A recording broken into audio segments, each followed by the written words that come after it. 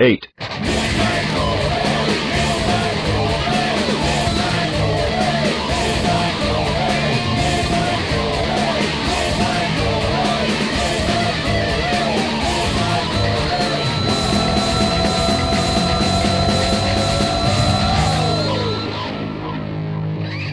Hey, welcome to the podcast again this week. Thank you for listening. How was your holiday? How was your 4th of July? Oh boy, mine was quite fun. As a matter of fact, I hosted upwards of 40 family members at my house over the weekend. And we put off a lot of fireworks. It's just a shame that the city that I live in, Erie, has decided not to do fireworks this year. They ran out of money. Actually, the sponsor backed out and they didn't find a replacement. So, yeah, I had to go to a fireworks store called Big Woody's, which is a great name. And it's right up the street. And it also sells guns and knives and swords and throwing stars and candy. Yeah, but I set off like a brick of firecrackers and a whole bunch of different firework things. But Pennsylvania doesn't have cool ones. It's like everything cool has been banned here.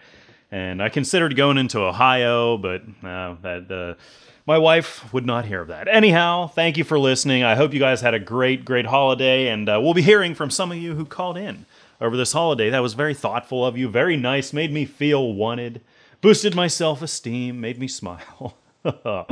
Okay, what are we doing? Oh, well, I have to thank everybody who sent in submissions for the Eric S. Brown and David Dunwoody Zombie Flash Fiction Contest.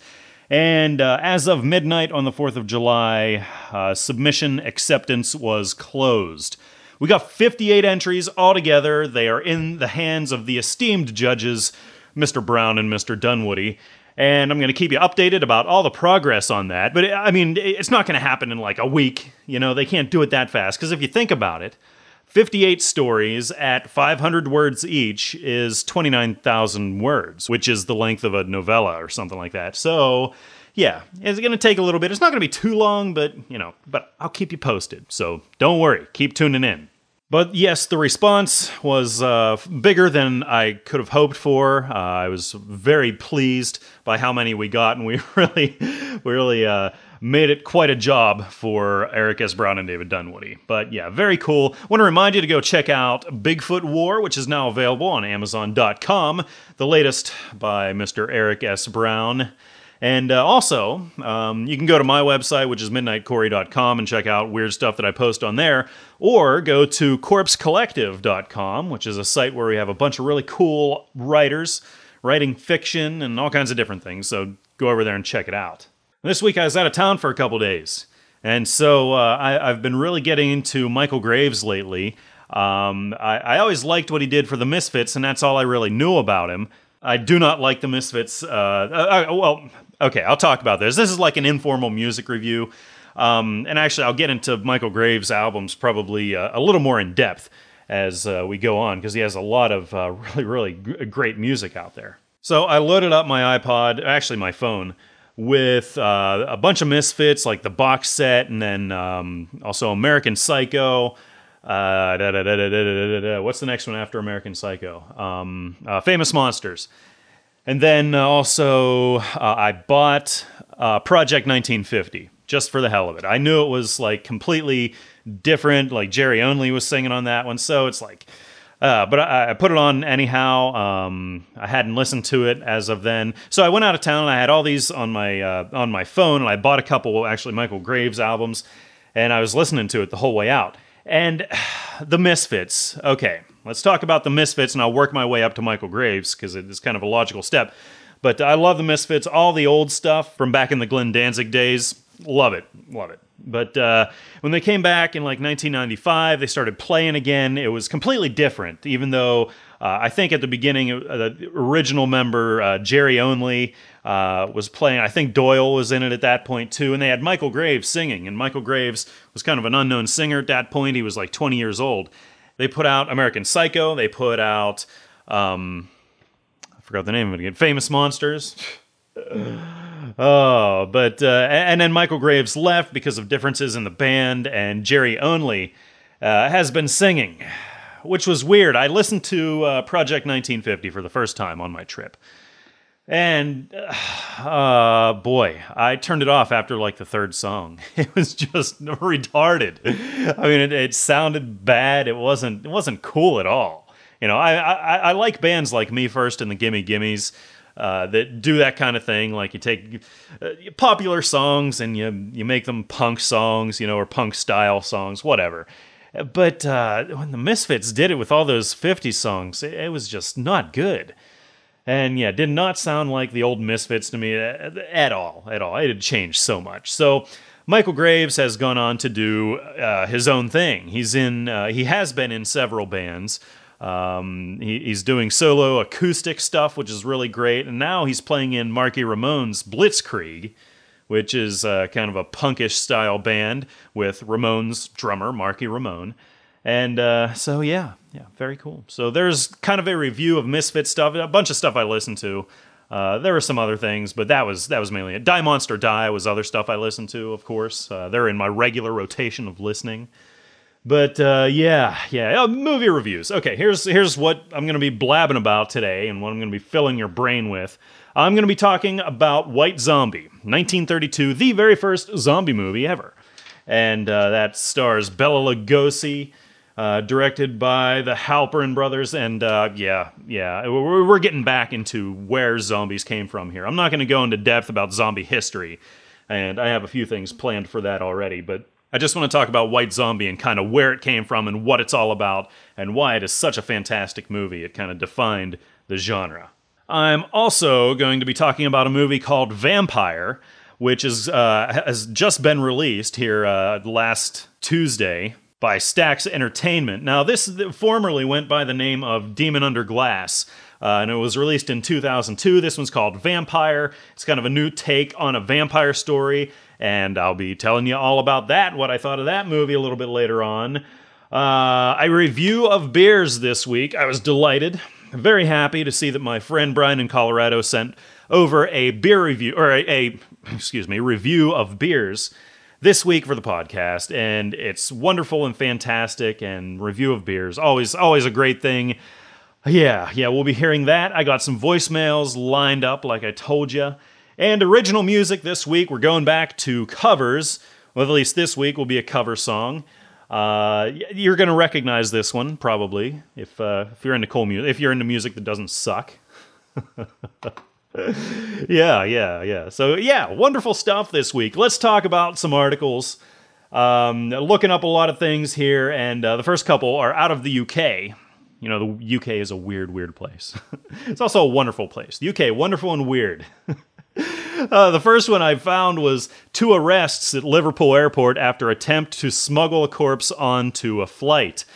Now, like I said, this took place in Liverpool. 2 German women actually were about to board a flight going to Germany, and they tried to sneak the dead body of a relative onto the plane with them. And they stuck him in a wheelchair, they put sunglasses on him, and they claimed he was sleeping when they went through the terminal. And of course, things were a little suspicious. They were caught. But what's funny is the taxi driver believed him, because that's how they got to the airport. He had ridden in the taxi the whole way there. How weird. It's like Weekend at Bernie's. I mean, down to a T. That's what they must have watched. You know, put on the sunglasses and... So yeah, they were arrested. It's suspected that they just didn't want to pay like the really exorbitant costs to properly transport a dead body between countries, I guess, in Europe or whatever. So apparently it was too expensive, and the cheaper option was to just pretend he was still alive and buy him a seat on the plane. The next one is about London. It says, London court jails man for killing wife with remote control. Guys out there, married guys out there, haven't you at least once during your married life want to kill your wife with the remote control? No, I'm just kidding, of course. But this man has been arrested he threw the remote control at his wife and killed her. And they were arguing, and it really didn't help that while they were arguing, they were also drinking and snorting coke. So it apparently wasn't meant to be harmful at all. The guy just kind of threw it at her in frustration or whatever, not to hurt her. But apparently, the wife suffers from this really rare kind of condition where the artery in her neck was very weak, and just the slightest of hits or bumps or whatever could have killed her. So the remote just happened to hit her in the right spot, and she was very, very fragile, and she died. So, guy killed his wife with a remote. Well, the last one comes from China. This is actually, this has some bright points in the end of it. This is like my positive article, but it's weird at the same time. Chinese woman has corrective surgery 15 years after horrific car accident twisted her legs the wrong way round. Now, like the headline said, there's a Chinese woman. She was in a terrible, terrible car accident when she was very young, like 5 or 7 or something like that. It ended up that both of her legs were twisted the whole way around, and by some miracle, the doctors managed to avoid amputating her legs. So she kept her legs, but they were now backwards, and they began to grow that way, and they grew really abnormally and became very deformed. So she's just undergone corrective surgery. The doctors say is actually going to enable her to walk, which is insane. They removed like a bunch of bones, and they lengthened the tendons, and yeah, it's actually very amazing, and time will tell if she'll actually ever be able to walk again, but they're hoping that she will. They're being very positive about this. And the thing is, if you only click on one thing in the show notes this week, I want you to click on this article and just take a look at the pictures, because it has pictures all along the way, like before and after, and her legs are literally bent backwards and really deformed, and weird, very weird. So, those are some articles. Hope it made you smile. Here's some more stuff. Let's go. I'm really happy for you. I'll let you finish. But Beyonce had one of the best videos of all time. One of the best videos of all time. Hey, Corey, it's Gracie's Poppy. Happy 4th. Hope you're enjoying your celebrations. I, however, shall be celebrating by going to work. And for a bunch of people who have no idea how to fire up a grill. I really don't see how they can call themselves men at this point, because I'm fairly sure that the barbecue gene is found in the testicles. So, have yourself an extra cold one for me. I won't be celebrating too much later. And I will catch you around later. Hello, sir. Hello, Gracie's Poppy. Thank you for calling in. It's really good to hear from you again. And you were cutting in and out there a little bit, but I think I got the gist of what was happening. Happy 4th of July to you. It sucks that you had to work, but hopefully you got the opportunity to celebrate. And, I had a few, and I set off a few things for you, man. So thanks for calling in, brother. Bye.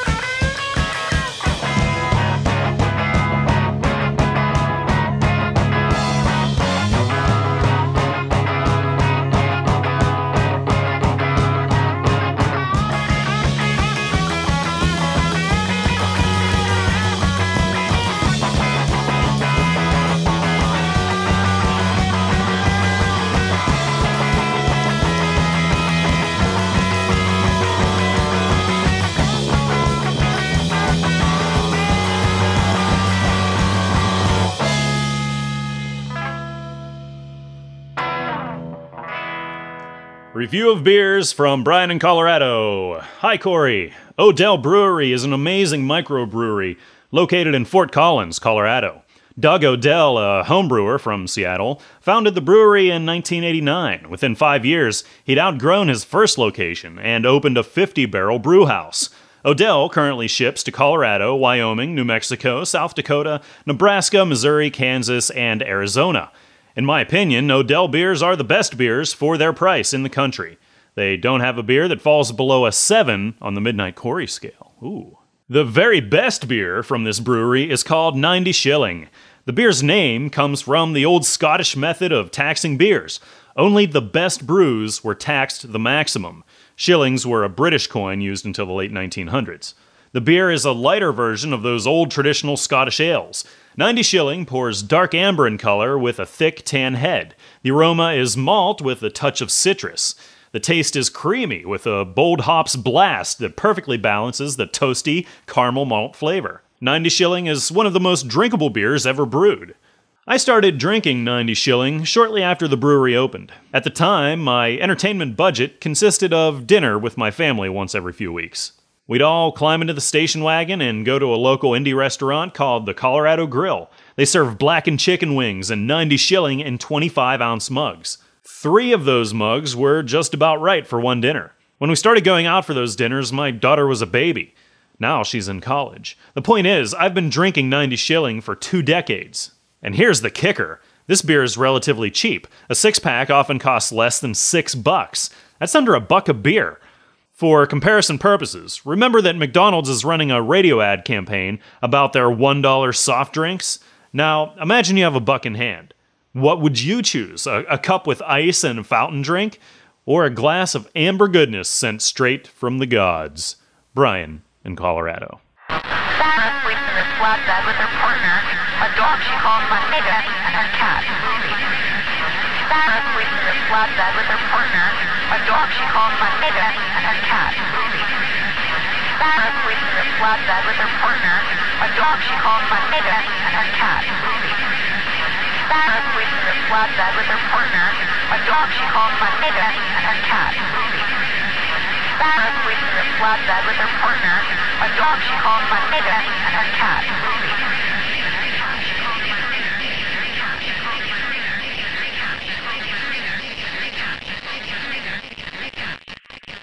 Corey, it's Jeff from D.C. I hope I sound better than last time I called because I think I had swine flu or something. It made me real groggy. Anyway, happy 4th of July and happy back to podcasting.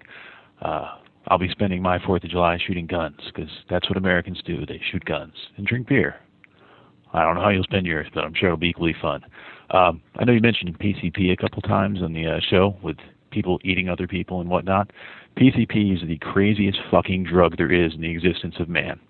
It affects no 2 people alike, and it is insane. People just take off their clothes and run around naked in the streets being crazy. I got splashed in the face with it once, and it was really unpleasant. Didn't take off my clothes, but just made me very nauseous. And I have 2 cool stories of that. Once when I had first gotten into patrol, there was a burglary call that I got called to, and there was a frantic Spanish guy outside his house, and his roommate had locked himself in his room upstairs and was shouting to us out the window. And the reason he was shouting to us, well, he was on PCP, but being on PCP, he believed that the Invisible Man had broken into his house and was trying to kill him. So he locked himself in the room with the Invisible Man, not letting his roommate come in because he didn't want him to get eaten by the Invisible Man. And then he ended up jumping off the 2nd story and breaking both of his legs, and then standing up and refusing medical attention. It was really crazy because his legs were obviously broken, but whatever. And the second, more recent of the 2 was there was a PCP call that went out not too long ago, and got there, and there was a naked man, naked of course, because for some reason lots of people like to get naked on PCP, get all sweaty and gross. And he had turned into a velociraptor.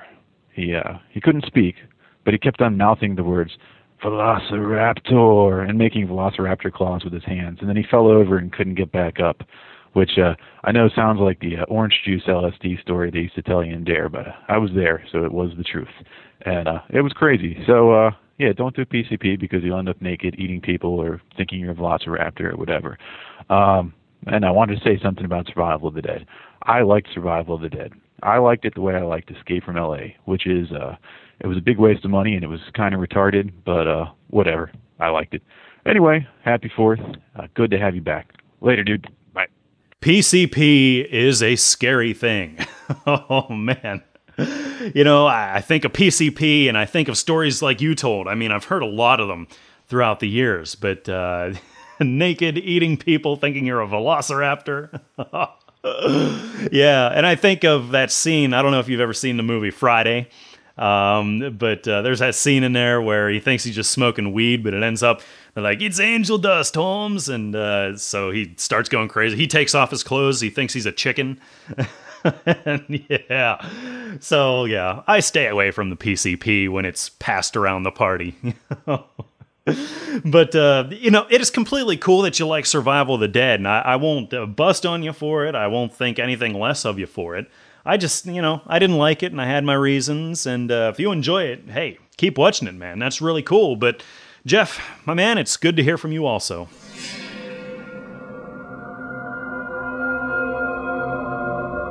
They say it's the exception that proves the rule, and that box is the biggest exception of them all. Creature, pure metal. A living impossibility. Mom, no? Vampire. But you realize that he is a patient. He's not a lab rat. I expect you to be a positive influence. Mr. Marno, this is a caduceus. This is a sign of healing. That means I'm here to help you. Do you understand me? Like Marcus Welby. How is this not torture? Let me tell you about the man I'm looking for. He's the one, isn't he? He's Vlad. Molinar is over 1,000 years old. If he had been really committing such vicious crimes, he'd leave the trail much longer and bloodier than just the latest serial killer du jour. I require fresh blood. What kind of blood? He's a marauder. He's a survivor. He lives on flesh, just as we do. I am what I am. It's the most comfort to your victims. How many deaths were required before a disease could be understood? In pharmaceutical testing, how many people must suffer without treatment so that a drug's effectiveness can be measured? I really think I'd act the way you do.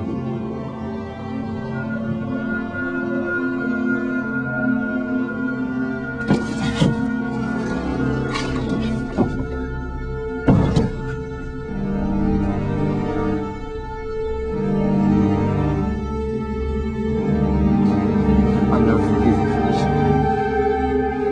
You will.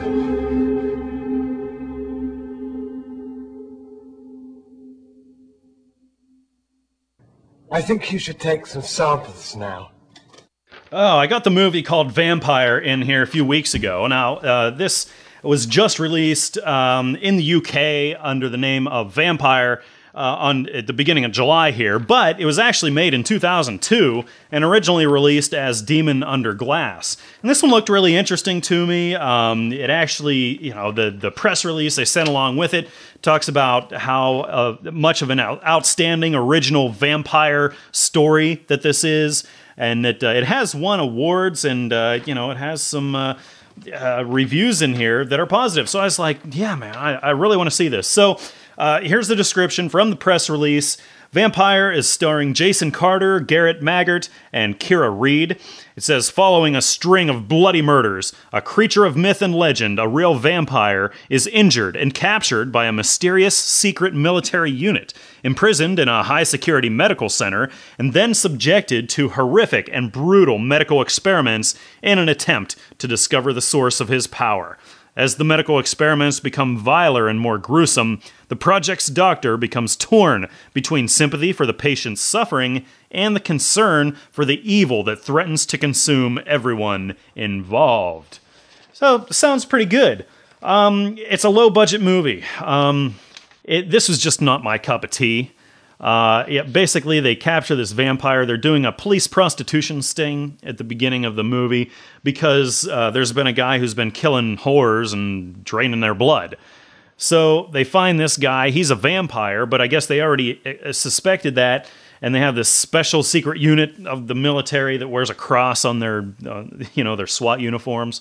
And they capture him. They take him to the military unit. They tell him to fully cooperate or else they're going to put him in the sunlight. And they do all these really brutal experiments on him. And the whole idea, the whole theme of the movie is, who is the real monster here? Is it the vampire? Or is it the humans doing these brutal experiments on him? And that's the whole thing. The unfortunate part is it just wasn't done really well. I don't think this movie was constructed very well because I got so bored while I was watching it. If you heard my review of House of the Devil on Unleashed, James Melzer's podcast, you'll know that part of the reason why I wasn't thrilled with it was because it was just so slow and it took forever.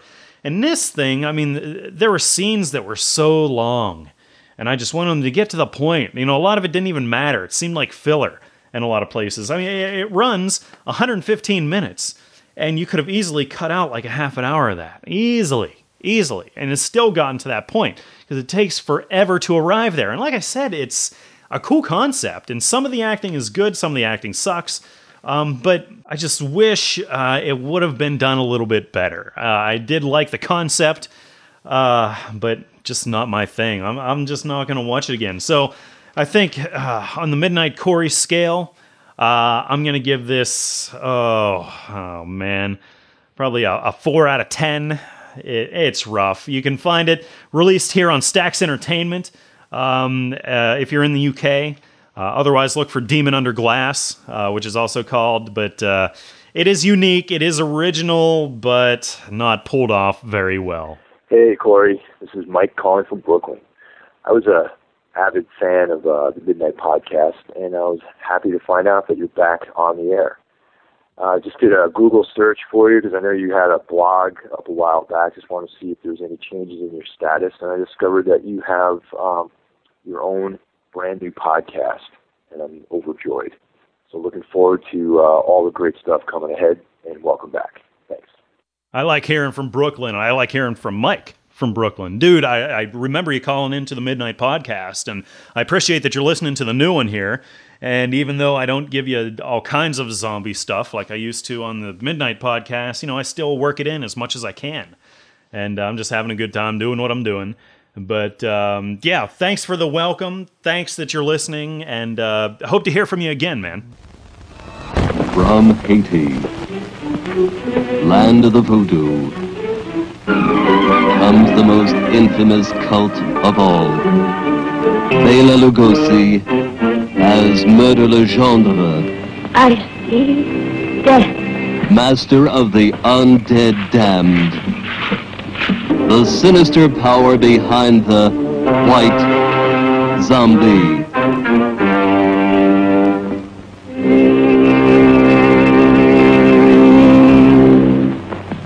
Zombies?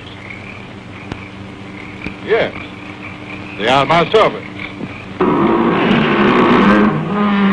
This soul killer takes men from their graves to be his slaves. His instruments of terror, and now this fiend plots to possess a woman.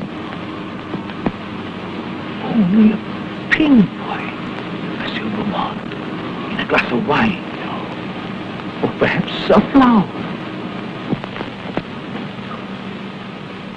Keep it, monsieur. Keep it. You may change your mind. Not dead? Are you mad? I saw her die. The doctor signed a certificate. I saw them bury her. Captive in the borderland between life and death. Her brain drained of the life spark. The White Zombie obeys the unholy commands of her demon master.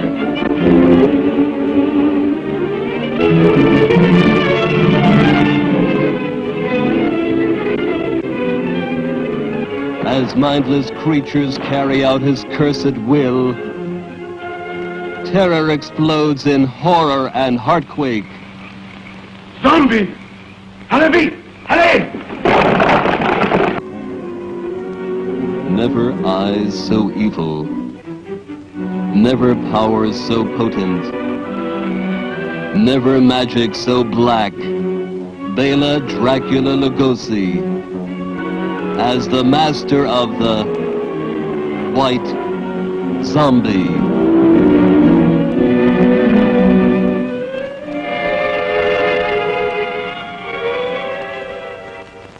Oh, I've been waiting so long to talk about this movie. White Zombie, 1932, the first ever zombie movie. Oh boy, this is a great one. A great one.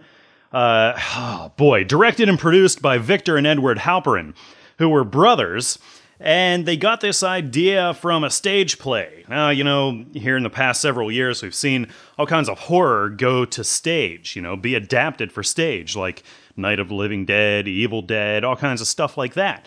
But it's not a new concept by any means. Actually, there was a stage play going on at the time called Zombie. It was kind of a failure. It didn't do real well. But the Halperins saw it, and they're like, man, that would make a cool movie, and we could probably take that concept and do a lot better job and make something good.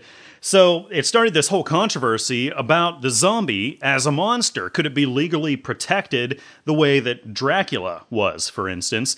And the answer ended up being no. After some court things going on and legal issues, they determined that the zombie was not an original idea. Up until then, the public had only read these superstitious accounts of zombies and the living dead in Haiti in the Caribbean, and they saw the whole thing as a real just savage place with voodoo. And the truth is that actually Americans just didn't understand the culture of the islands, or in Haiti most specifically. And so Americans were real frightened by the element of voodoo and the unknown, so they embellished a lot of things. But stories of this had been going on for a while. Now, what's cool about White Zombie, it was completely independent. There was no big studio backing, and it was made in under 2 weeks on a budget of $62.5, which is nothing whatsoever. It only runs 66 minutes, which is just what it needs to be. It's fallen into the public domain, so you'll find this on a lot of collections. You can watch it on Netflix, which is what I did the last time here.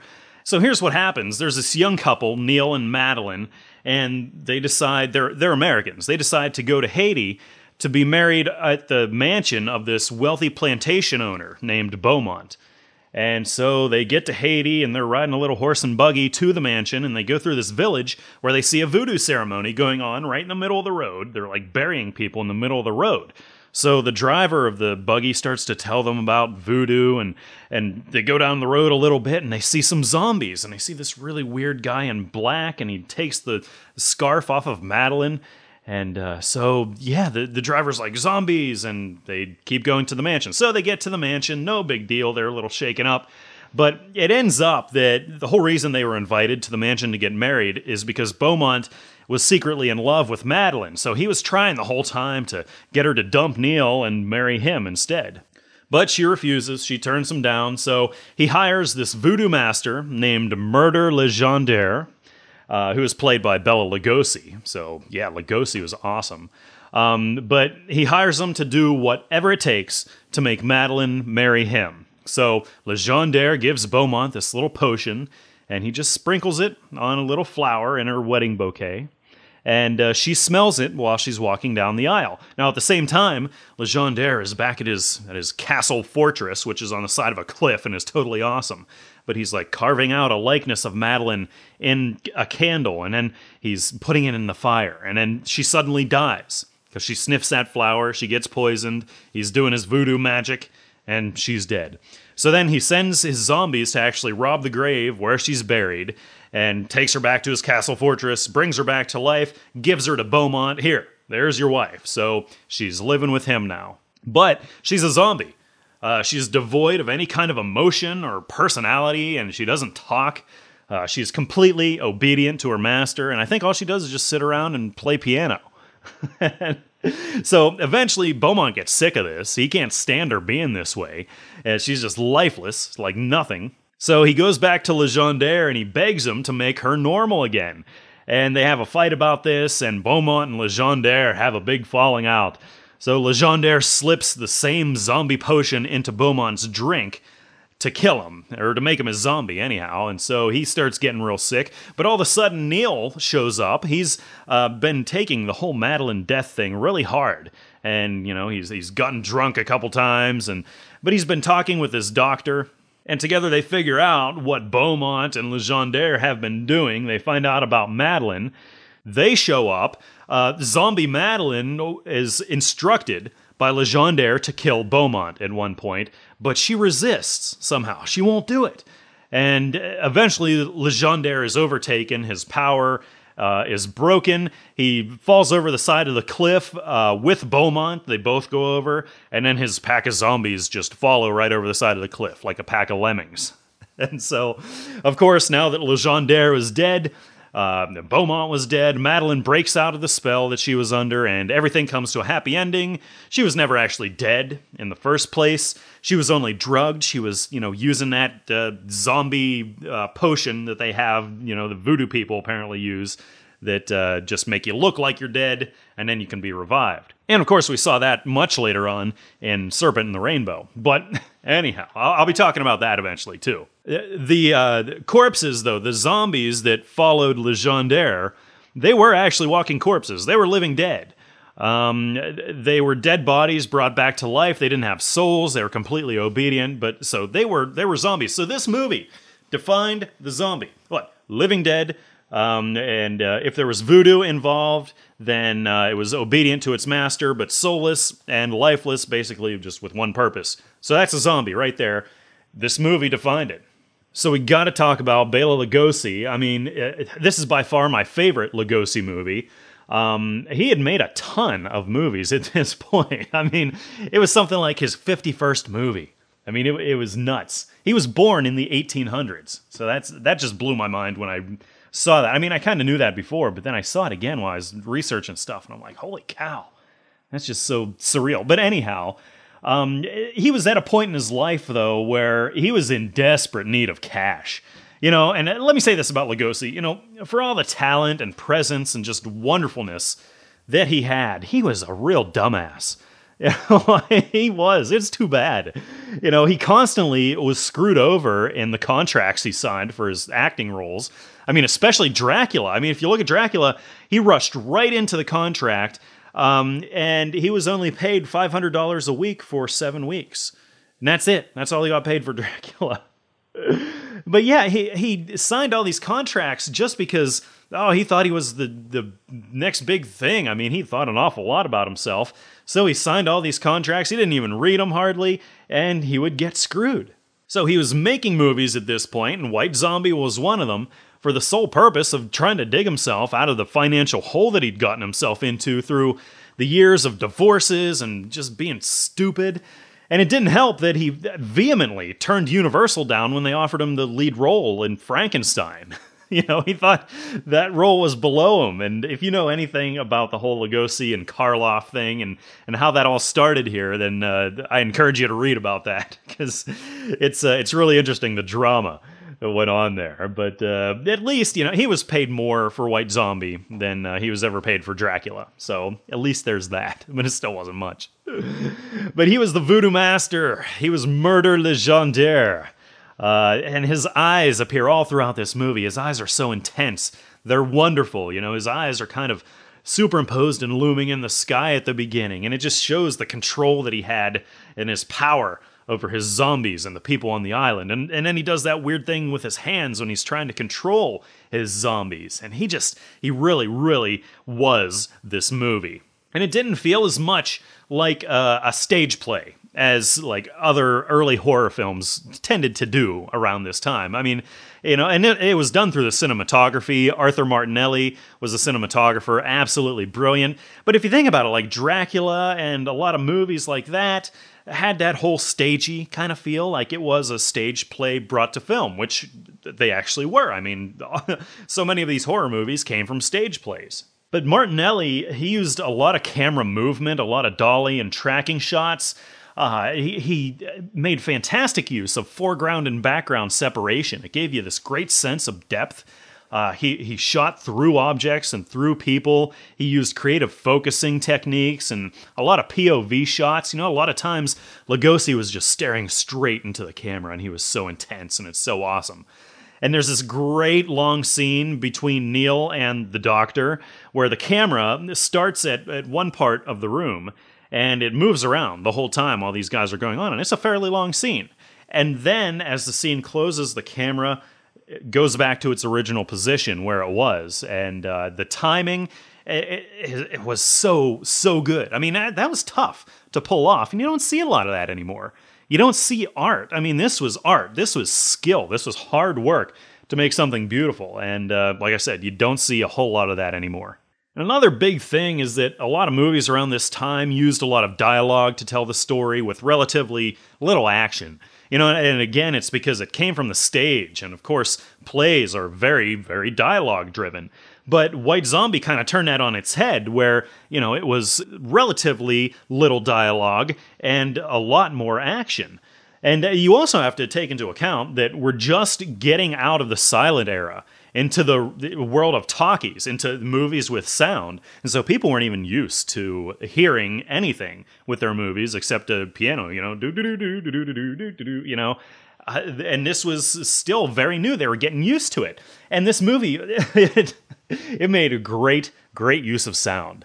I mean, think about it. First of all, the music. The soundtrack to this is brilliant. It was recorded especially for this movie, but they were kind of old classical pieces. They were more obscure and perfect for the atmosphere in this movie, because so much of it is atmosphere. I mean, it feels so exotic. It feels like a dream the whole time, and you're sucked in to this dream world. And while I'm talking about sounds, my favorite sound, I think, in all of horror cinema ever is the sound of the sugar mill.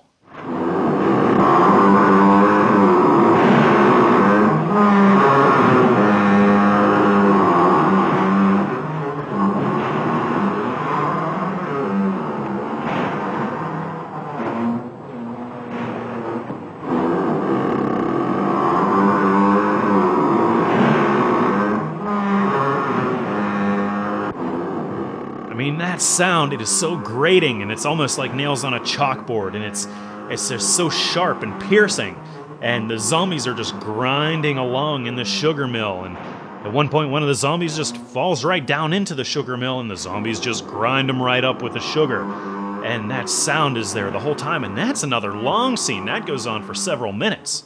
I love it. The zombies I thought were really cool, especially for the time. You know, they have great stares, great expressions. I thought they looked good. I thought they moved good. They acted well. And yeah. So really cool. And actually, it's funny because I was reading more about this in a couple books I have, and it was talking about the opening, the premiere of this. I believe it was in New York. And they actually had this big kind of hype thing going on for it, where they dressed up 9 of the zombies, and they were in downtown New York, and they were just acting like these zombies, real blank and lifeless, and kind of stumbling around and everything, and it was really cool. It really stirred up a lot of interest, because people that are seeing these zombies in the streets, and it's really cool, because you still see that kind of thing happening today. Like I said, this film is art, absolutely art. It's mastery of so many things, one of Lugosi's finest roles, I think, my favorite of his. Just the sheer skill involved overall through the writing and directing, cinematography, all around, really fantastic. And I'm really surprised that this movie isn't more of mainstream. I mean, it's almost kind of like a cult thing at this point. Not a whole lot of people still talk about it and still, hail it as being the great movie that it is. And we could go so deep, and I mean, I could talk your ear off about White Zombie, just about the things leading up to it, maybe the things it's talking about socially, politically, economically going on at the time in America and Haiti and the whole European influence. I mean, there are lots of parallels. You go back in history and politics of, Haiti and foreign involvement in Haiti, most namely America and Europe. And that's a lot of what we're seeing here. And it's a lot of the same reasons why the zombie thing reemerged and really into the mainstream in 1968 with Night of the Living Dead. So there are a lot of parallels there, but maybe that's for some other time. I'll do a part 2 of this maybe at some point, but I'll get really nerdy on you, as if I'm not already. But yeah, the critics hated it, as a matter of fact. At the time, gave it horrible reviews, but apparently audiences disagreed. The movie ended up making a lot of money, considering it was 1932, and it only cost like $60,000 to make. But yeah, I love this movie. Like I said, it's kind of attained cult status at this point. And, you know, being the first zombie movie ever, it set the beginnings for what zombies are, even though they're not a legally protected monster, you know, like Dracula, like I said.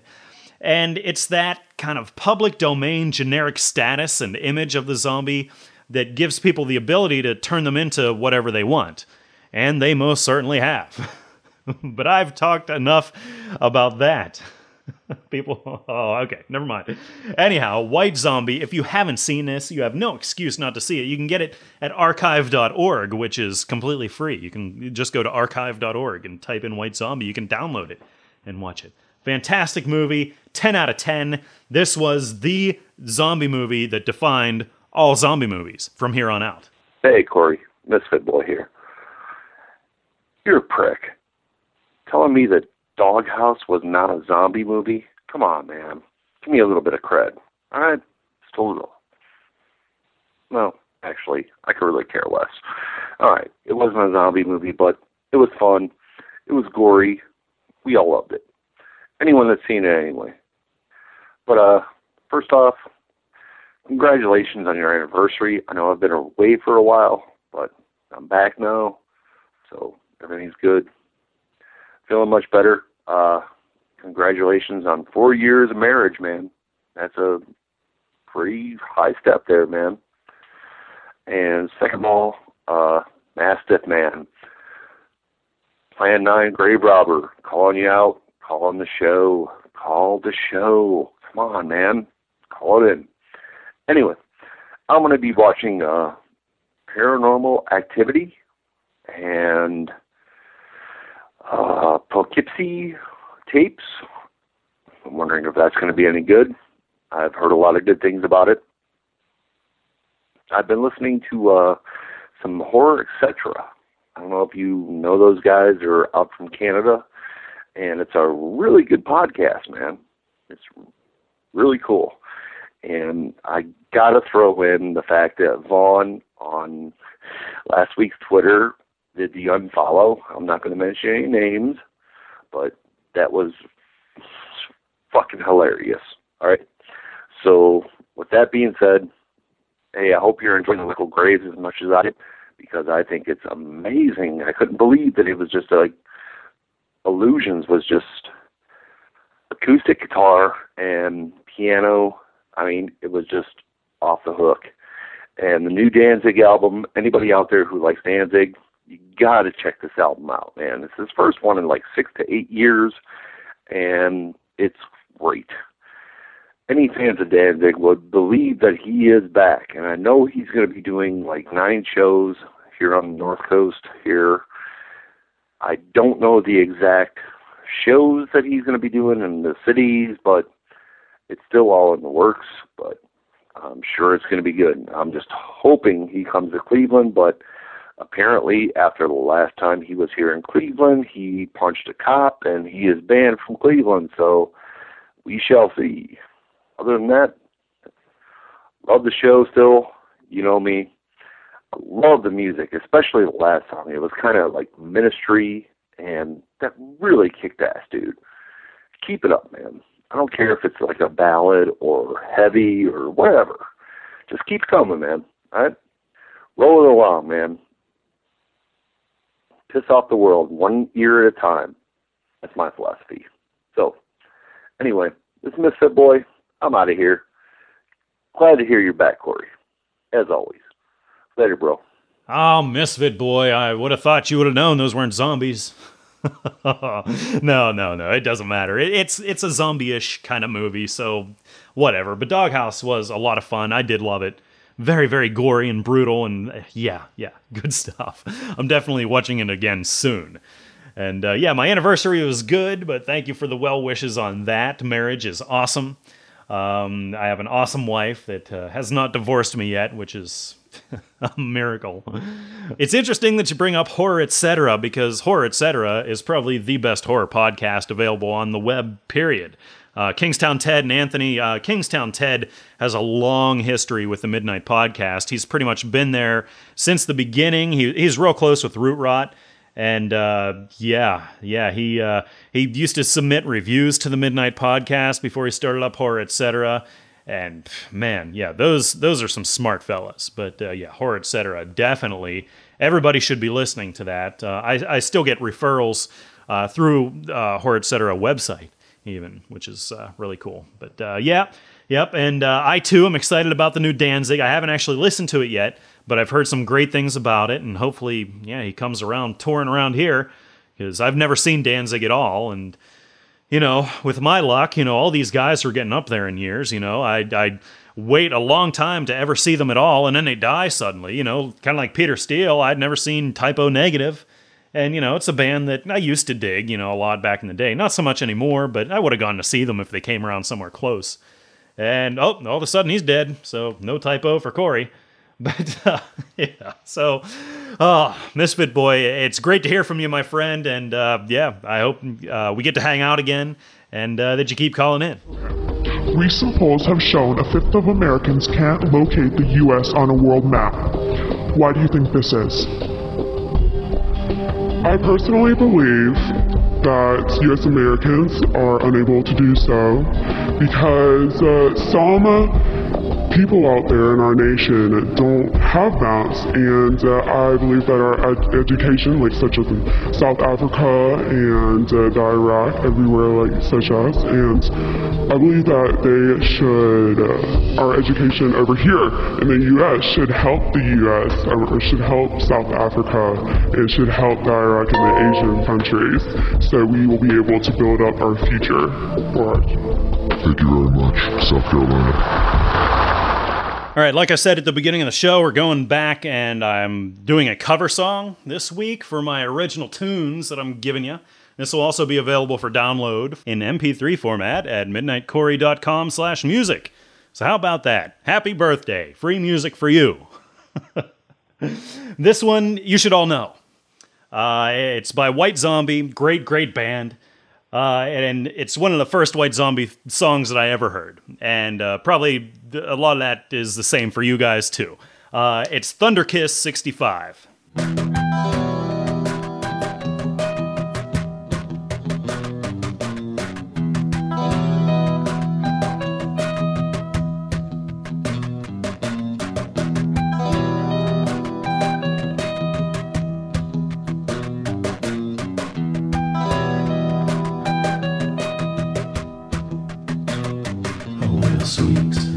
Sisters high in hell, cheating on the halo, grinding Odyssey, Holocaust heart, kick on tomorrow, breakdown agony, set ecstasy in overdrive, riding on the world, thunder kissing, 1965,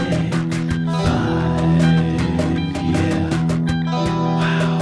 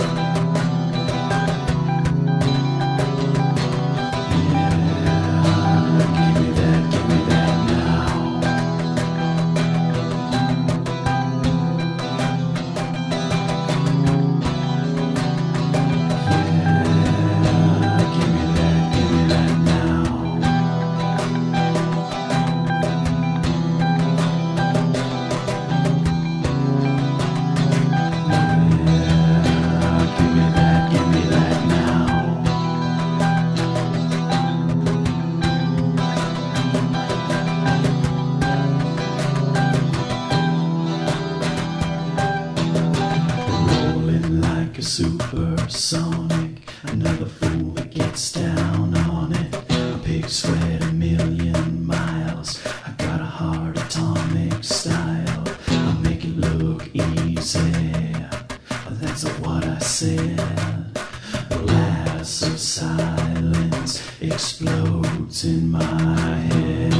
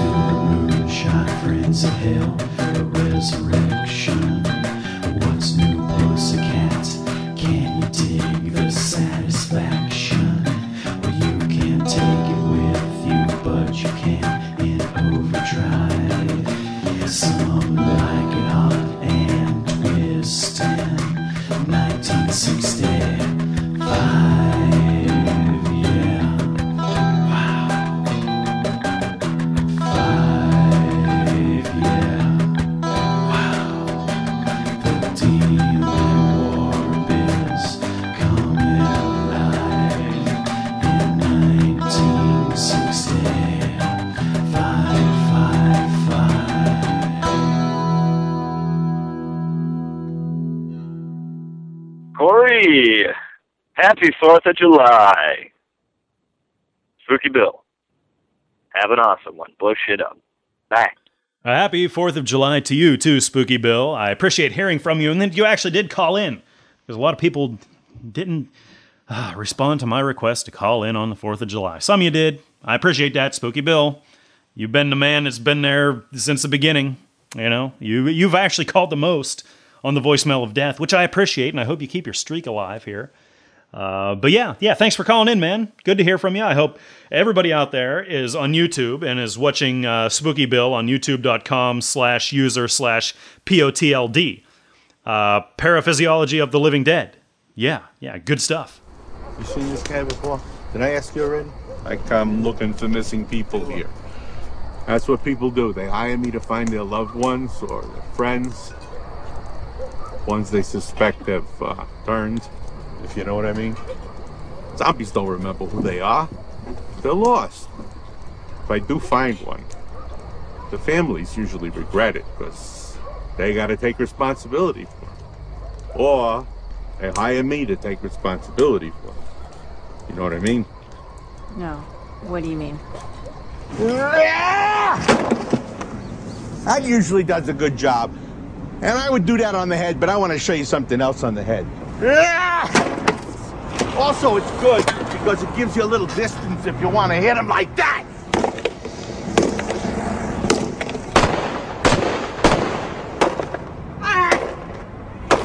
You want to try any of these things? Yeah. All right. Good. Oh, man, you're a pro. Grace? No? Yeah, well, you know, girls. I would go for the medulla. Yeah? There you go. And of course, you can always roll over their heads with a car. But it should be something substantial. I love it, don't you? Did you hear that crunch? Yeah. Reacting quickly and efficiently, that's the key. Those few seconds make all the difference. Anyway, here's my card. You need me? Give me a call. 24/7, I'm available.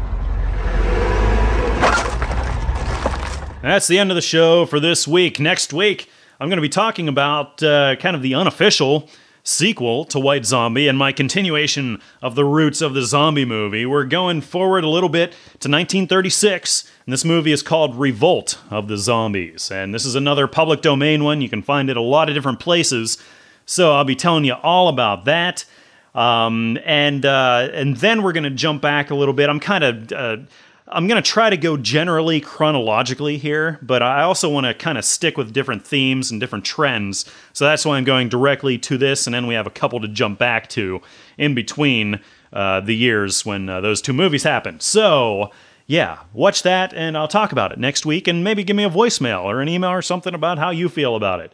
So go to MidnightCorey.com, find out all about what stuff is going on there.